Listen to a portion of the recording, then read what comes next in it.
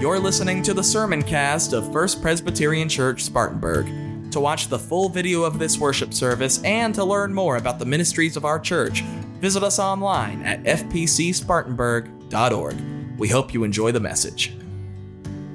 So tonight, of course, is one of the first steps after Palm Sunday that we take as followers of Jesus Christ on our way to Easter. As Christians, we don't get to just jump from Palm Sunday straight to the resurrection because there's so much that happens in the in-between. And we begin that time here tonight up with Jesus in an upper room. Tomorrow we will meet Jesus on a cross, but today we are with him, alive, speaking to us, ministering to us, and in this case, feeding and serving us. Each of the Gospels tells the story a little bit different about that last meal. And John's is perhaps the most unique among the foretellings. Did you all pick up some of the tension in these verses? There's almost an electric charge in the air of John's telling of the Last Supper. If we listen closely, we can hear some of the rumblings of the storm that is just ahead. John does not spend much time on the meal. He just says there was a meal. Nor, for that matter, does John spend that much time on the foot washing itself. John is the only one that has Jesus kneeling at the feet of the disciples to wash their feet. But even that passes pretty quick in these verses. John's focus, it seems, at the Last Supper instead is on the relationships and the dialogue between Jesus and his disciples. Not all of you are clean, Jesus says. There's a little edge in that, don't you think? A little tension. Or Simon Peter, who says, well, not just my feet, Lord, also my hands and my head, to which Jesus responds, nope, just your feet. If you keep reading just beyond these verses, in fact, we get to a little bit more stormy weather. We get to these verses where Jesus foretells of his betrayal by Judas, but also of Peter's denial. The Last Supper, according to John, is steeped in this climate of brokenness and of betrayal, of distrust, and of denial. But what's really interesting is right in the middle of the brokenness and of the denial, and those verses right after where we stopped, Jesus issues the greatest command. Do you know the greatest command? What is the greatest command? But to love one another, Jesus says. Right in the middle, he's just predicted that Judas will betray him, and he's about to tell us that Peter will deny him, but right smack dab in the middle of all of that brokenness and of all that betrayal and denial, Jesus says to his disciples, to us, to love one another. There's a very real sense in John's telling of the Last Supper that despite the brokenness and the betrayal, despite the denial and the distrust, we are people who are called to serve in a way that is not always easy. Right? Jesus does not use all of those things as an excuse not to love his disciples or to serve his disciples. Rather, he uses them as a reason to serve and to love. It's really interesting. Just about an hour and a half ago, some of you were there, we had our Thursday meal ministry just across the parking lot in the Arthur Center. Leslie and John Daniel led a brief worship service, lifting up what we are lifting up, the story of the Last Supper and serving communion to our neighbors there. And then we served our meal, as we always do on Thursdays, to those neighbors who came.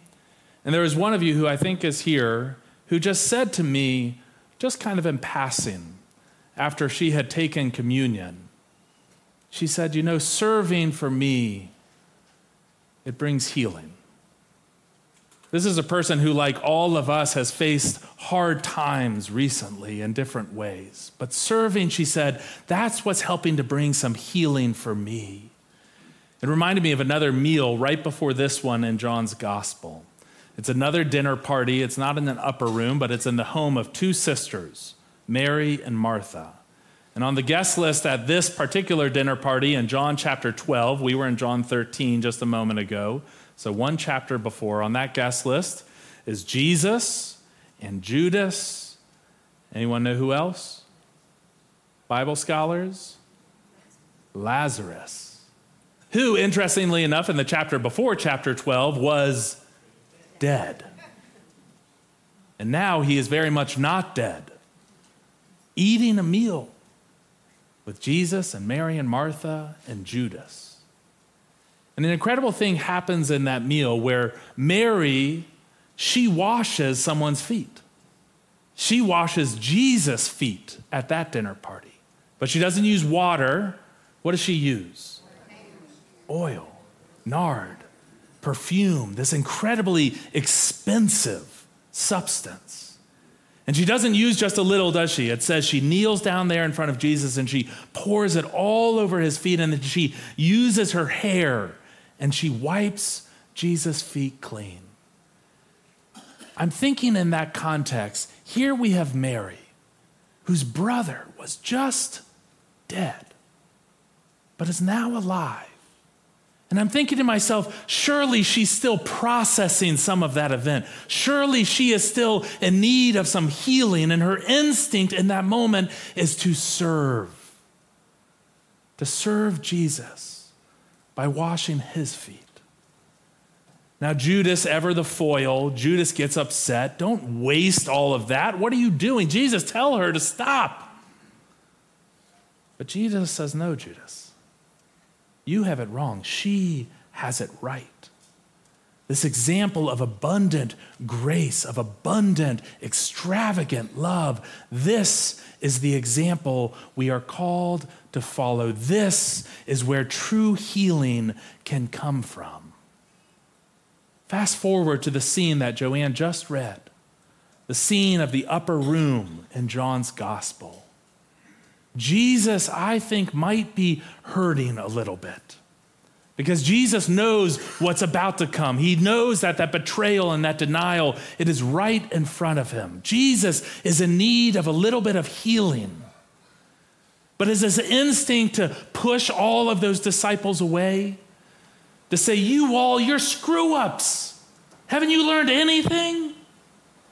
No, he doesn't. Instead, he kneels down and he serves. He washes his disciples' feet. Can you imagine how hard that must have been for Mary? Can you imagine how hard that must have been for Jesus? But what if Jesus here is showing us what that member in our midst realized tonight? Which is that it is by serving in the midst of the brokenness, in the midst of the hurt and the betrayal and the denial and the distrust, it is by serving that healing can begin to take place. Right, in just a few moments, we're going to try an experiment. I understand it's been tried here before in the past, but it's been some time. We'll have very clear instructions, what I hope will be very clear when we get to that part. But we're going to serve each other communion around the tables. And I imagine that as you look to the people who are seated next to you, you'll probably see faces that you know. I bet you're sitting by a family member or a friend, or even if it is a stranger, it's probably a friendly stranger. It's someone who you feel comfortable sitting with. It's someone who maybe you talked with a little bit over dinner, I hope. One of the best ways for a church to strengthen its bonds is to break bread together. But the reality is, around these tables tonight, for each of us, there are people who are hurting. There are people who have been betrayed, people who know what it is like to feel denied by someone else. And if we're willing to get really honest with ourselves, I think it's fair to say, too, that around these tables tonight, there are people who have caused brokenness. There are people who have betrayed others. There are people who have partaken of the same things that Judas and Simon Peter partake of in the gospel. And friends, don't deceive yourself. That's us.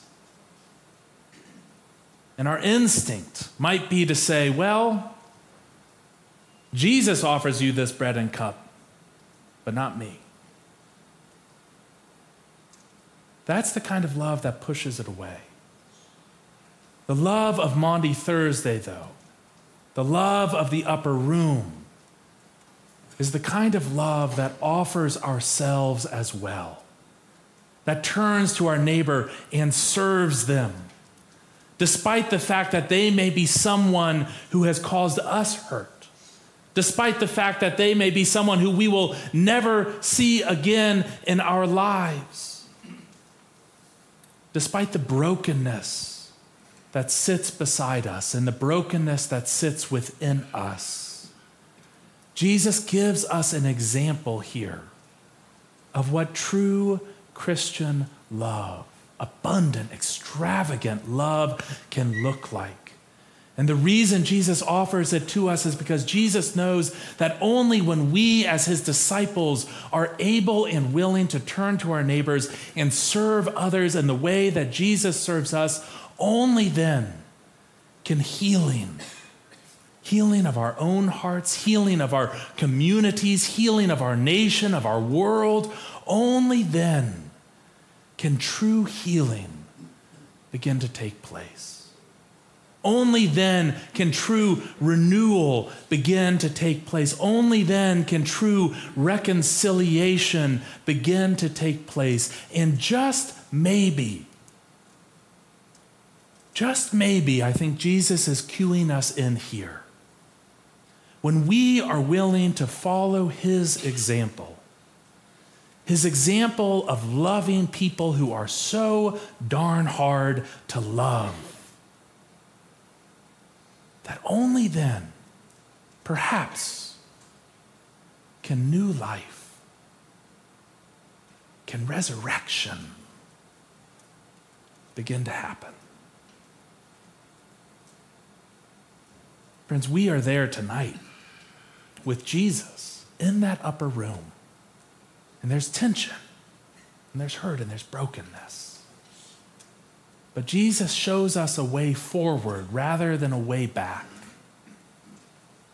Jesus shows us an example for the way that we can join him in offering that true resurrection love to a world that is in such need of it. There's still a ways to go before we come together on Easter morning. But even here, before Jesus even goes down into his arrest in that garden, even here before Jesus goes to the cross, even here before Jesus himself experiences death, he is showing us the way to new life. Taste and see that God is good. Amen.